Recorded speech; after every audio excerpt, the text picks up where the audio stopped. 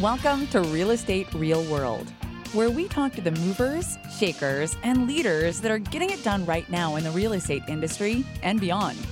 Your host is Marguerite Crispillo, and she started this podcast simply to talk to cool people about what's really happening in this crazy roller coaster ride of real estate.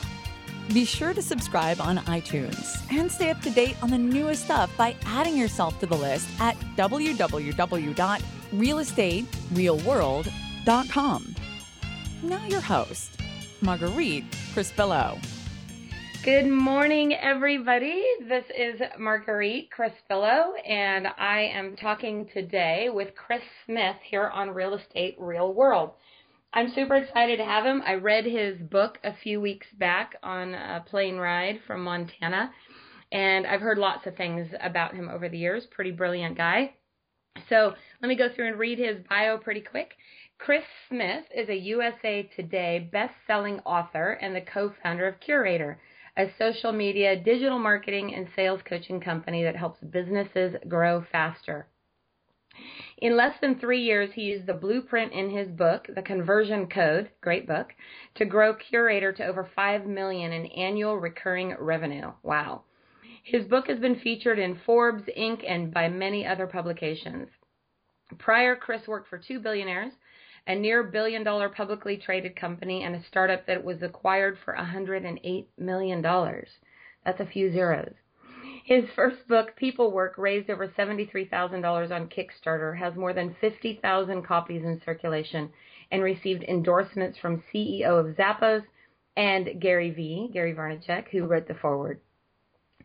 So that is pretty amazing. I also wanted to say a quick quote. This was my favorite quote in your book, Chris. It said, if people like you, they'll listen to you. But if they trust you, they'll do business with you. So welcome to the show. Thank you. Thanks for having me on. Appreciate it. You bet. So tell me a little bit about some of the stuff you did before Curator, and how did you start doing that? And that's primarily for real estate, is it not? But it sounds like you do use Curator for other things. I mean, we're in real estate, so that's why I noticed that part. Sure. Yeah, right now we work with almost 500 top producing teams around the U.S. and Canada, and we do their website, their Facebook ads, their CRM. We coach them on the latest marketing and sales tactics. But I would say that our platform and kind of the vision of what we're building, it does transcend real estate. We actually use all of our own software to run our company. That's pretty amazing. And I know that... And we don't sell homes. So that's the important part. Well, we call it eating our own dog food. If you work at a dog food company and you go home and give your dog a different kind of food, you're just a fraud. And unfortunately, a lot of these real estate agents, they call, these companies that sell software, and those companies don't even use their own stuff, And so if there's a problem, with one of our clients' sites, that just means there's a problem with our site too. But, prior to Curator, the reason I started Curator is I was speaking at conferences on behalf of Inman News and Realtor.com and some pretty big brands. And, people basically were kind of fired up with nowhere to go. So they would love the things they learned. Their head would be spinning. But then a lot of the top people's first thoughts were like, can I just hire you to do this? I'm sort of busy. Exactly. And so we just sort of wanted to say yes to that question. I want to focus on people, but I want somebody focused on pixels. And so that's where Curator was born. But my experience in internet marketing, lead generation, lead conversion, the real estate industry actually started with a company called Quicken Loans, which, they're huge. They have a Super Bowl commercial this year. They're the largest internet lead mortgage company of all time. And I got started there, kind of dialing for dollars, where some guy would wake up and, be reading Yahoo Finance, and he'd see an ad that rates went down, and it'd put him through a little funnel, and I'd end up calling him, 30 seconds later. And the systems and training and strategies and focus on production that I learned at Quicken really set the tone for a lot of the things I did after. You know, it's so interesting what you were just saying about going to these events and having all these great ideas and knowing to implement, because what came to mind when you said that is everyone has had the experience where you call a company and you get in their forever automated voicemail system. Mm-hmm. And you just want to talk to a human being who can handle it for you, who can solve this problem, who can fix this, right? Yeah. Where so many things are being, built and created to be so automated. But I think the truth is exactly what you said, is the bottom line is people, they just want some help doing it. Like, I could go figure it out all myself, but that's not what I do best. Yeah, our slogan is help, not hype. And I like that. There's a lot of hype, in the real estate industry. So for us, we're very hands-on. We only work with 2 people per market because we actually do so much work for them.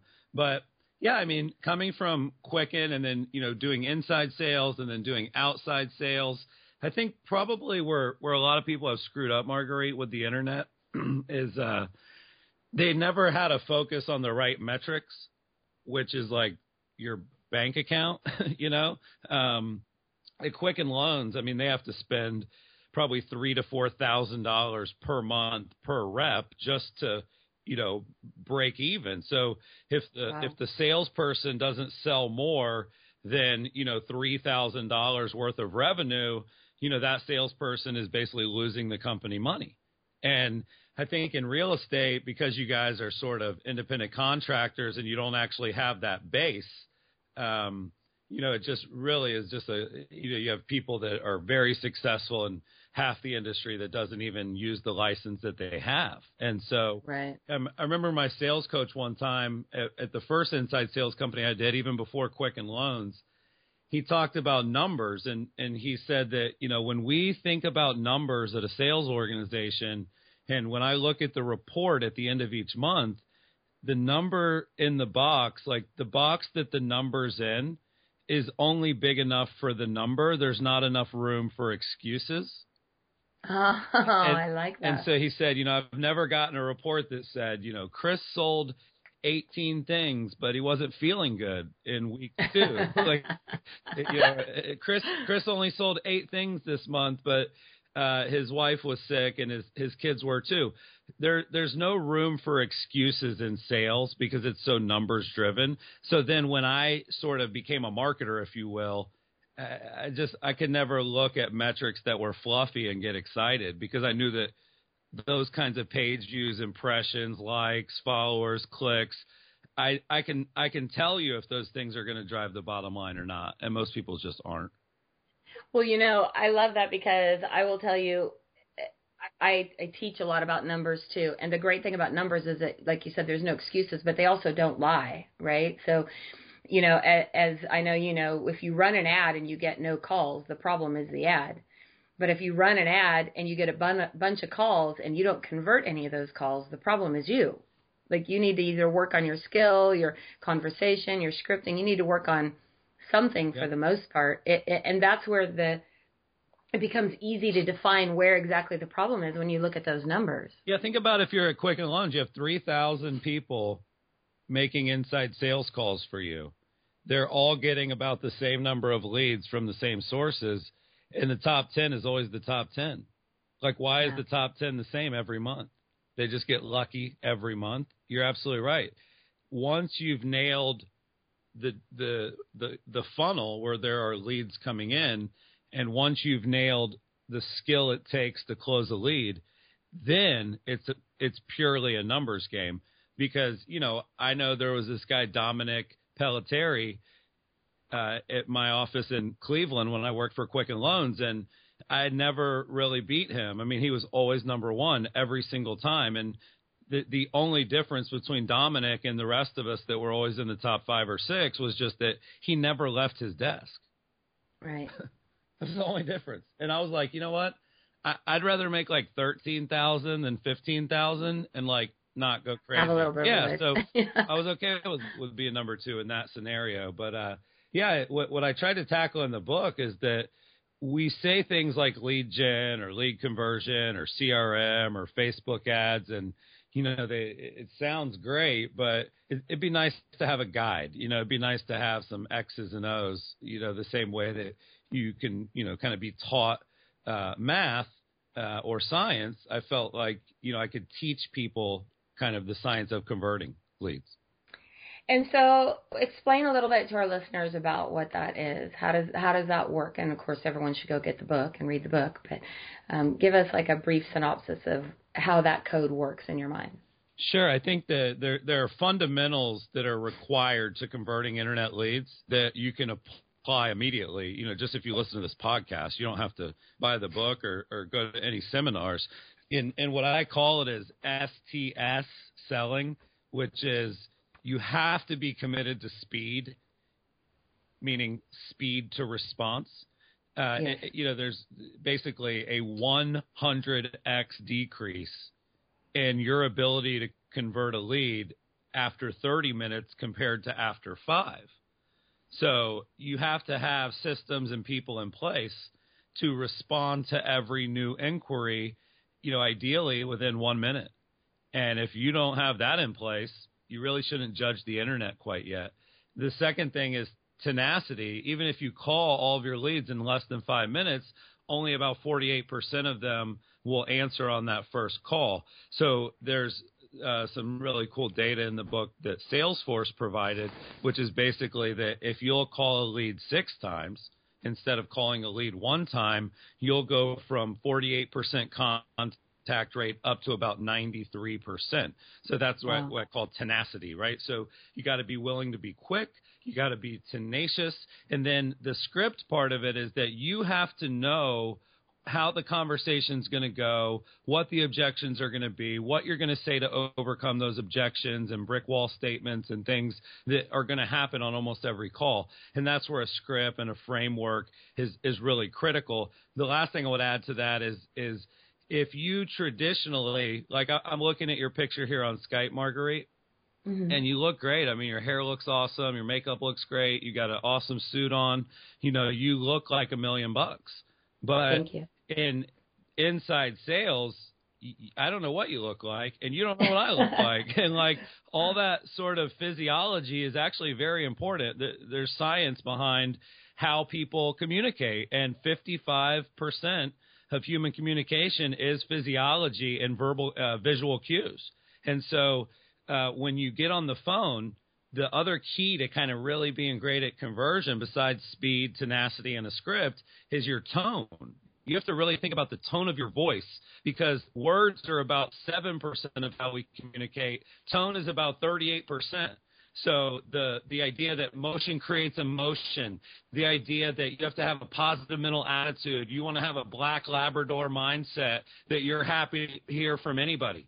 If somebody shows up at the door, the dog doesn't care if it's like a tax collector or a package. The dog just gets excited because somebody's at the door. So the tone of your voice, you almost have to go up a notch, because you have this sort of barrier that is a non-visual cue.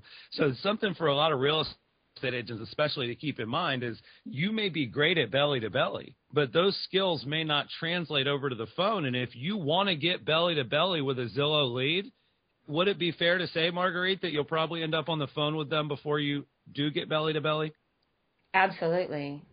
So that's what it's about. It's about speed, tenacity, using a great script that's proven that, kind of overcomes the objections you'll know that you're going to get. And it's about having a great tone and a positive attitude, because that comes through on the phone. I mean, we get calls all the time from salespeople where if they get on the phone and it's like, hey, Marguerite, this is Chris. Calling about these $1 million bills that cost $1.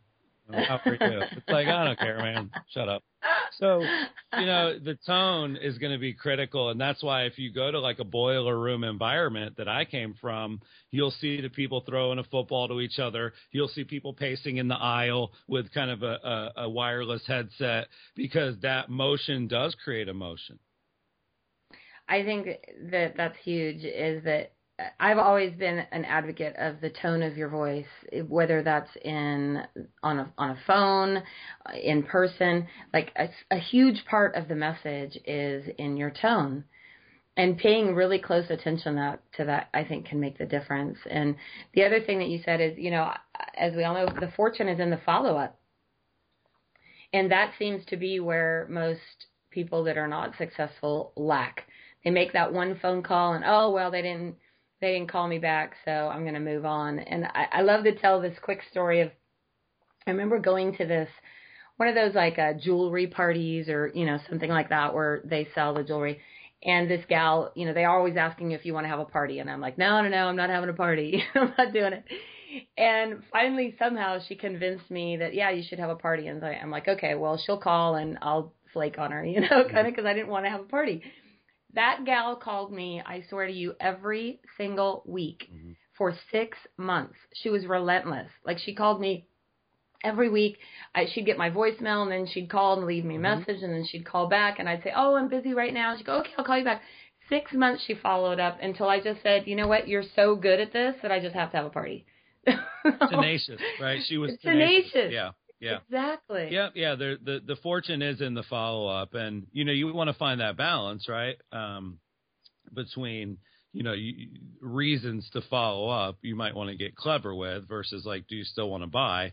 But yeah, I think I feel the same way. I mean, you can break people down. You can get them to kind of submit into appreciation of your hustle. And we find that a lot. Like when we get a lead on the phone, Marguerite, that's been in our system for 2 years, and we know that they're kind of recently active on our website or that they've been opening our most recent emails, we'll just ask them, like, do you have this insight into your business? Like, are we following up better with you than you're following up with your database? And if the answer to that is yes, you just need to pull the trigger, right? So that is a big part of it is tenacity. And that's where things like a CRM certainly help, right? I mean, I know when you get that call where it's like, hey, Chris, how's it going? How's Lucas? He's going to be turning 9 soon, right? And it's like, damn, this guy's creepy. But you know what he's doing? He's putting notes in a CRM. And he's listening when I tell him stuff about me. And then he's using it when he calls back. To me, that's really smart. So why do you think that this is really one of the areas that agents struggle with the most? I mean, truth be told, most agents don't even have a CRM. I mean, I teach around the country like I know you do.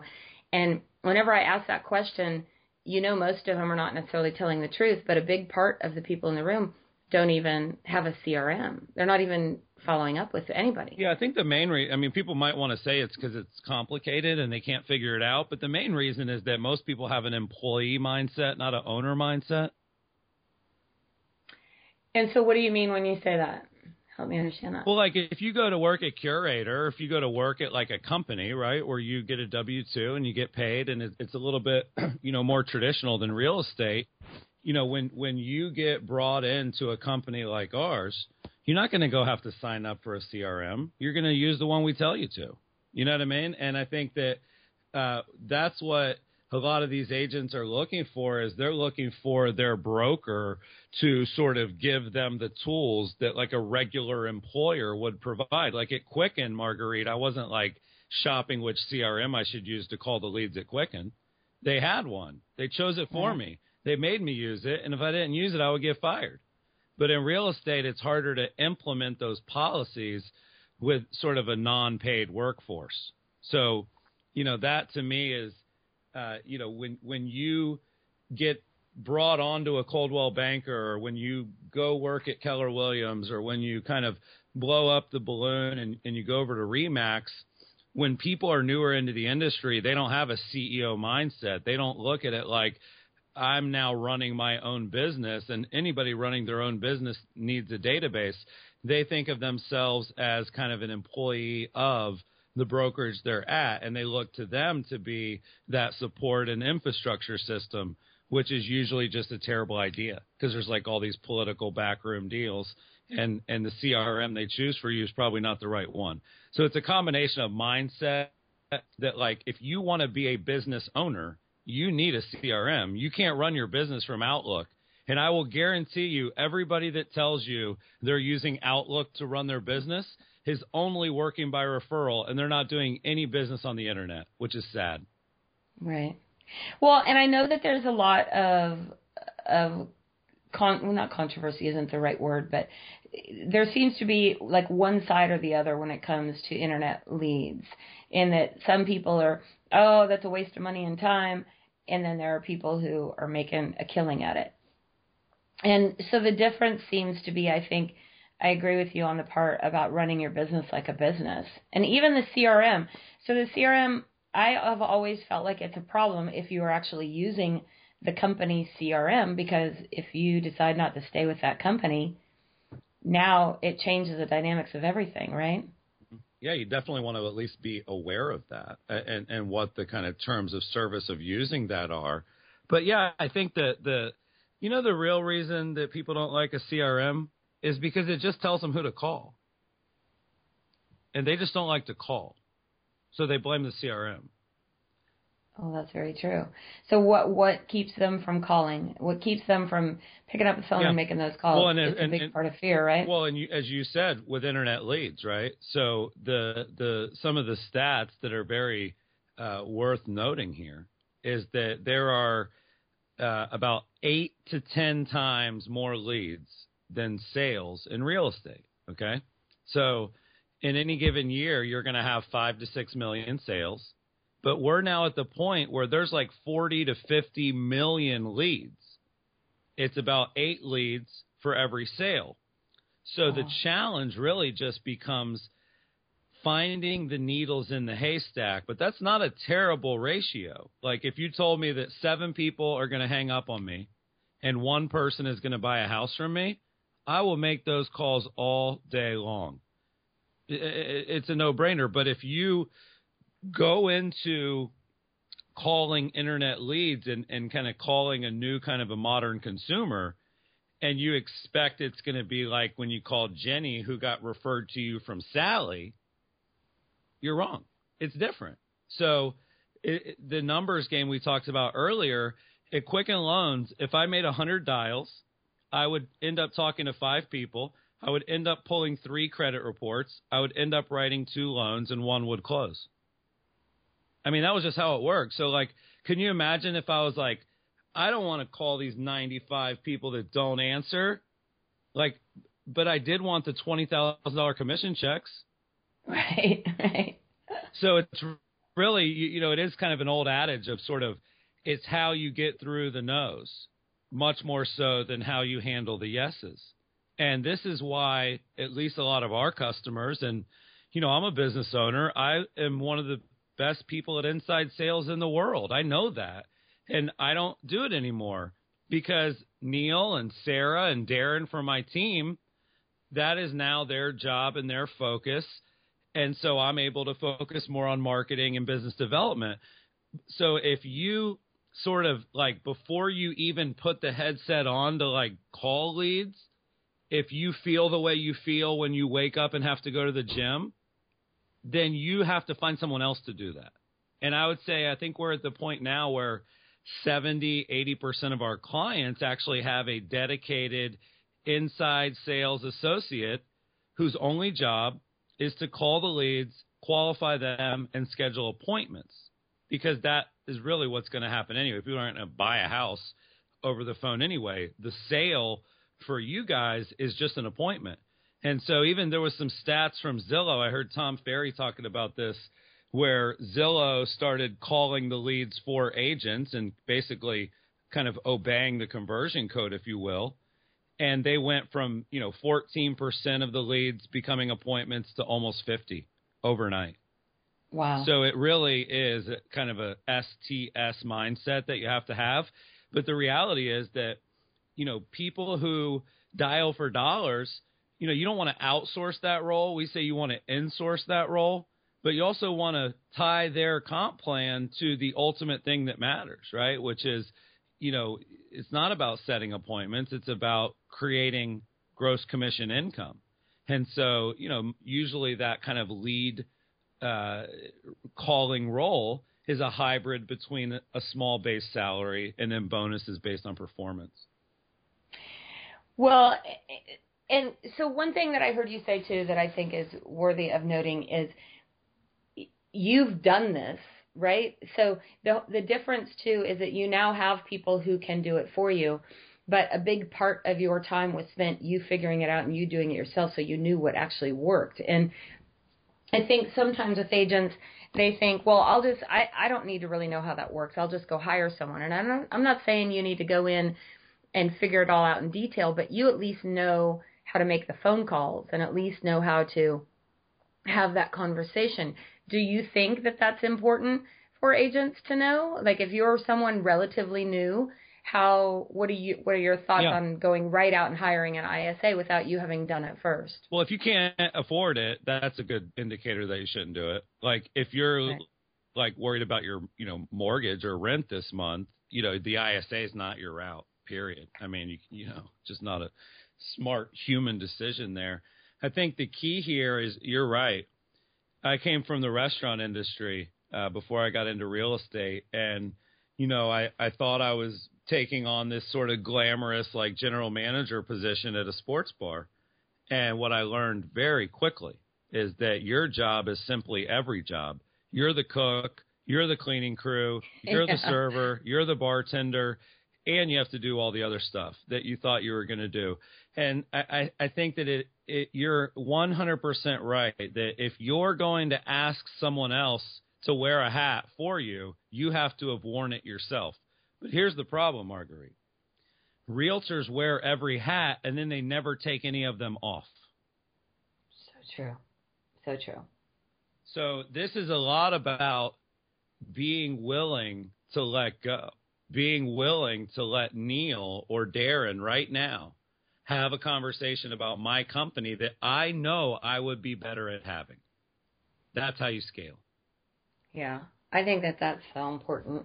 And what keeps people from getting in that overwhelm mode, I guess, it's like we talked about early in the conversation. They go to these events, they come back, they got a million things they're trying to do and implement, and just figuring out what's the best way to go. They just get overwhelmed. And so, of course, then when they get overwhelmed, they do nothing. And I guess that's a little bit of the dilemma of a lot of these big conferences. And a hard part of the conferences, too, is you go up there and you see these people who are selling 500, 800 homes a year, and it just sounds so far out there from what the average agent does. Yeah, I think that the way to keep from getting overwhelmed, this is something we talk a lot about in my first book that I wrote with the CEO of dotloop, Austin, the book is called People Work. The way that you keep from getting overwhelmed in your business is that you actually know your purpose. So like as an example at dotloop, and I don't work there anymore, they were acquired by Zillow for $108 million. That was sort of my cue to exit stage left. And, the people work message really worked. I mean, the people work message, I know, drew Zillow to dotloop. And what people work stands for, there's 10 principles in the book, but the one that you're kind of hitting on here is purpose before technology. And what you have to understand is, what is your purpose as a business? And so like at dotloop, our purpose statement was people work, not paperwork. Our purpose is to help people work better together. Okay. And when you have that sort of easy to remember purpose statement, the ability to select technology and the ability to kind of choose a marketing platform or a social media channel, it gets really easy. So as an example, this lady calls up one time. I'm sure a lot of people called and asked this question, but she said, "Hey, your faxing functionality is really falling behind. You guys haven't made an update to the fax thing, and every time I send one, here's what happens. It's just all screwed up." And and the answer to that at a lot of companies, Marguerite, would be like, "Oh, I'm so sorry. Let me talk to our team and we'll get that fixed for you." Right. And that creates a lot of work. That creates a lot of headaches. That is a company that doesn't know its purpose. At dotloop, our purpose was to help people work better together. And we believed that faxing did not enable that purpose. So we were okay saying that there would be no improvements to the faxing functionality moving forward. In fact, it may go away. It's funny that you said that because I literally just today got a renewal thing in the mail for my email fax, my fax or whatever it was. And I was literally like a half hour ago, I got that email. I'm like, I don't think I need to renew that. Like, I'm not going to do that anymore. I don't need that. I mean, there's another story about Steve Jobs. I mean, Steve Jobs and Apple, their purpose was to put a dent in the universe. And they were getting a lot of heat for not supporting Flash, back when they first started the iPhone. But they knew that would drain the battery faster. It would basically create a really bad app ecosystem, and it would allow kind of a lot of garbage into the app store because they couldn't really see what the app looked like in Flash. So anyway, if you know your purpose, you should easily be able to go to a conference, come back, take all your great ideas, and then put them next to your purpose. Do these technologies and these strategies, do they help people work better together? Right? And like at Curator, our purpose statement is help, not hype. And so when we look at a cool new integration or a software that came out that our clients may want, we could care less if it's cool. We're sick of hype. Will it actually help their business? And if it doesn't, we don't invest in it. So I think, I guess the answer there, Marguerite, is if you're feeling overwhelmed by a million things, focus on one thing instead. And, I'll tell you that how I actually connected a little bit with you is because my good friend, Amanda Todd, is a customer of your guys's, and she has done phenomenal using your system. And, in her first, I think, 18 months or something, she did like $20 million. So she's a big advocate for you guys. Yeah, and she's a single mom of 3 kids who came to us and said, "Hey, I've never worked in the industry. I think I'm going to be great at it, but I've got this check and I want to sign up for this." And we said, "No, like absolutely not. Like we don't work with new agents. We don't work with solo agents." And I didn't want to be the guy where the money's coming to me, not to her kids. I mean, she was in a very tough situation that she's talked about publicly, and we wrote an article about on our site. But I felt that fire, Marguerite. I'm like, man, if you're going to go out and you're going to spend 6 months or 12 months worth of this money on Zillow or on something else, like I do feel good that we can at least do everything in our power to make you successful as fast as we can.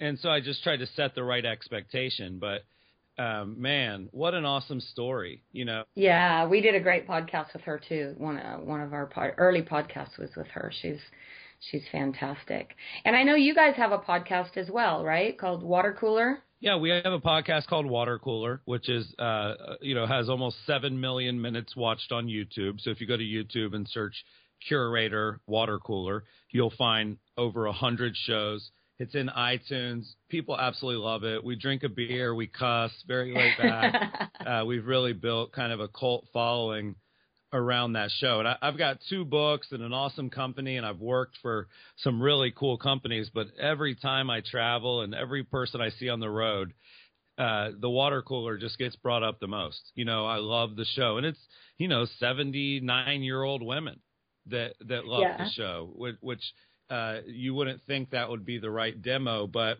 I think if our show is popular for any one reason, it's that this industry is so full of bullshit that people appreciate a couple guys that just keep it real. Exactly. Well, and that's a lot of what, we've been trying to do here in the real estate real world too, is like, what's really happening? People go through a lot of the hype, but I love your podcast. I subscribe to it. I wanted to get on your webinar last night, but I had dinner plans, so I'm hoping you guys recorded that. But I think that what you're doing is some really cool stuff. We haven't got to meet in person, but I'm looking forward to connecting with you, hopefully at a conference or at an event. Do you have any last words you'd like to give our listeners today? No, I like this format. I really just feel like we had a conversation that people got to listen into. I think that the audience that you're attracting here, Marguerite, that's looking for just sort of unfiltered, unscripted, it is a similar audience to us. And, I think what I want your listeners to leave with is like, you're not alone. Like there's this huge community of thousands of people like myself and Marguerite and the other Marguerite and Amanda and Jimmy. Yeah. And so if you're sort of, in Omaha, Nebraska, and you love all this stuff, but you're almost getting looked down on by your colleagues, we're here for you. There's a huge community of passionate people that are convinced that we're right and that this old school sort of good old boy network that's, run the industry forever is wrong. And I think it's an exciting time to be in this industry. I have agents all the time that say, Chris, before all this tech stuff and before all the social media stuff, I just kind of got up and did the same thing every day. And now I'm excited. There's always a new app or a new idea or a new strategy or a new webinar or a new podcast. And, I love being in the industry now more than I ever have. And I think that people listening to this probably feel the same way. I know that I truly believe that 2016 right now is the best time in the history of human beings to be alive. And I'm excited about that. Oh, you know what? I don't even know if I can add to that. That is so true. I mean, just the ability that you and I could connect. I mean, 10 years ago, that wouldn't have been really as much of an option unless I'd have been somewhere, some event. But where are you? You're in New York somewhere, right? I was in Brooklyn for 4 years. I'm back in Orlando. But yeah, I mean, this call, if this would have been a phone call 10 years ago, it would have cost us about $1,300 long distance. So true. And now we could do it on Skype. Yeah. And it's like, I really have to add $5 more to my Skype account. I can't believe it. Awesome. Well, thank you so much for having me on and keep fighting the good fight. I appreciate it. I love your show. Thank you so much. Go out and make it a great day. Thank you for joining us today on Real Estate Real World, where we talk with masters and leaders in real estate and beyond on how we can raise the bar in our industry. Please subscribe over on iTunes. And while you're there, be sure to give us a review. Your reviews encourage us and help others find our podcast. For show notes and hot topics on what's going on right now in our real estate industry, hop on over to www.realestaterealworld.com and add your name to our email. Thanks again for listening.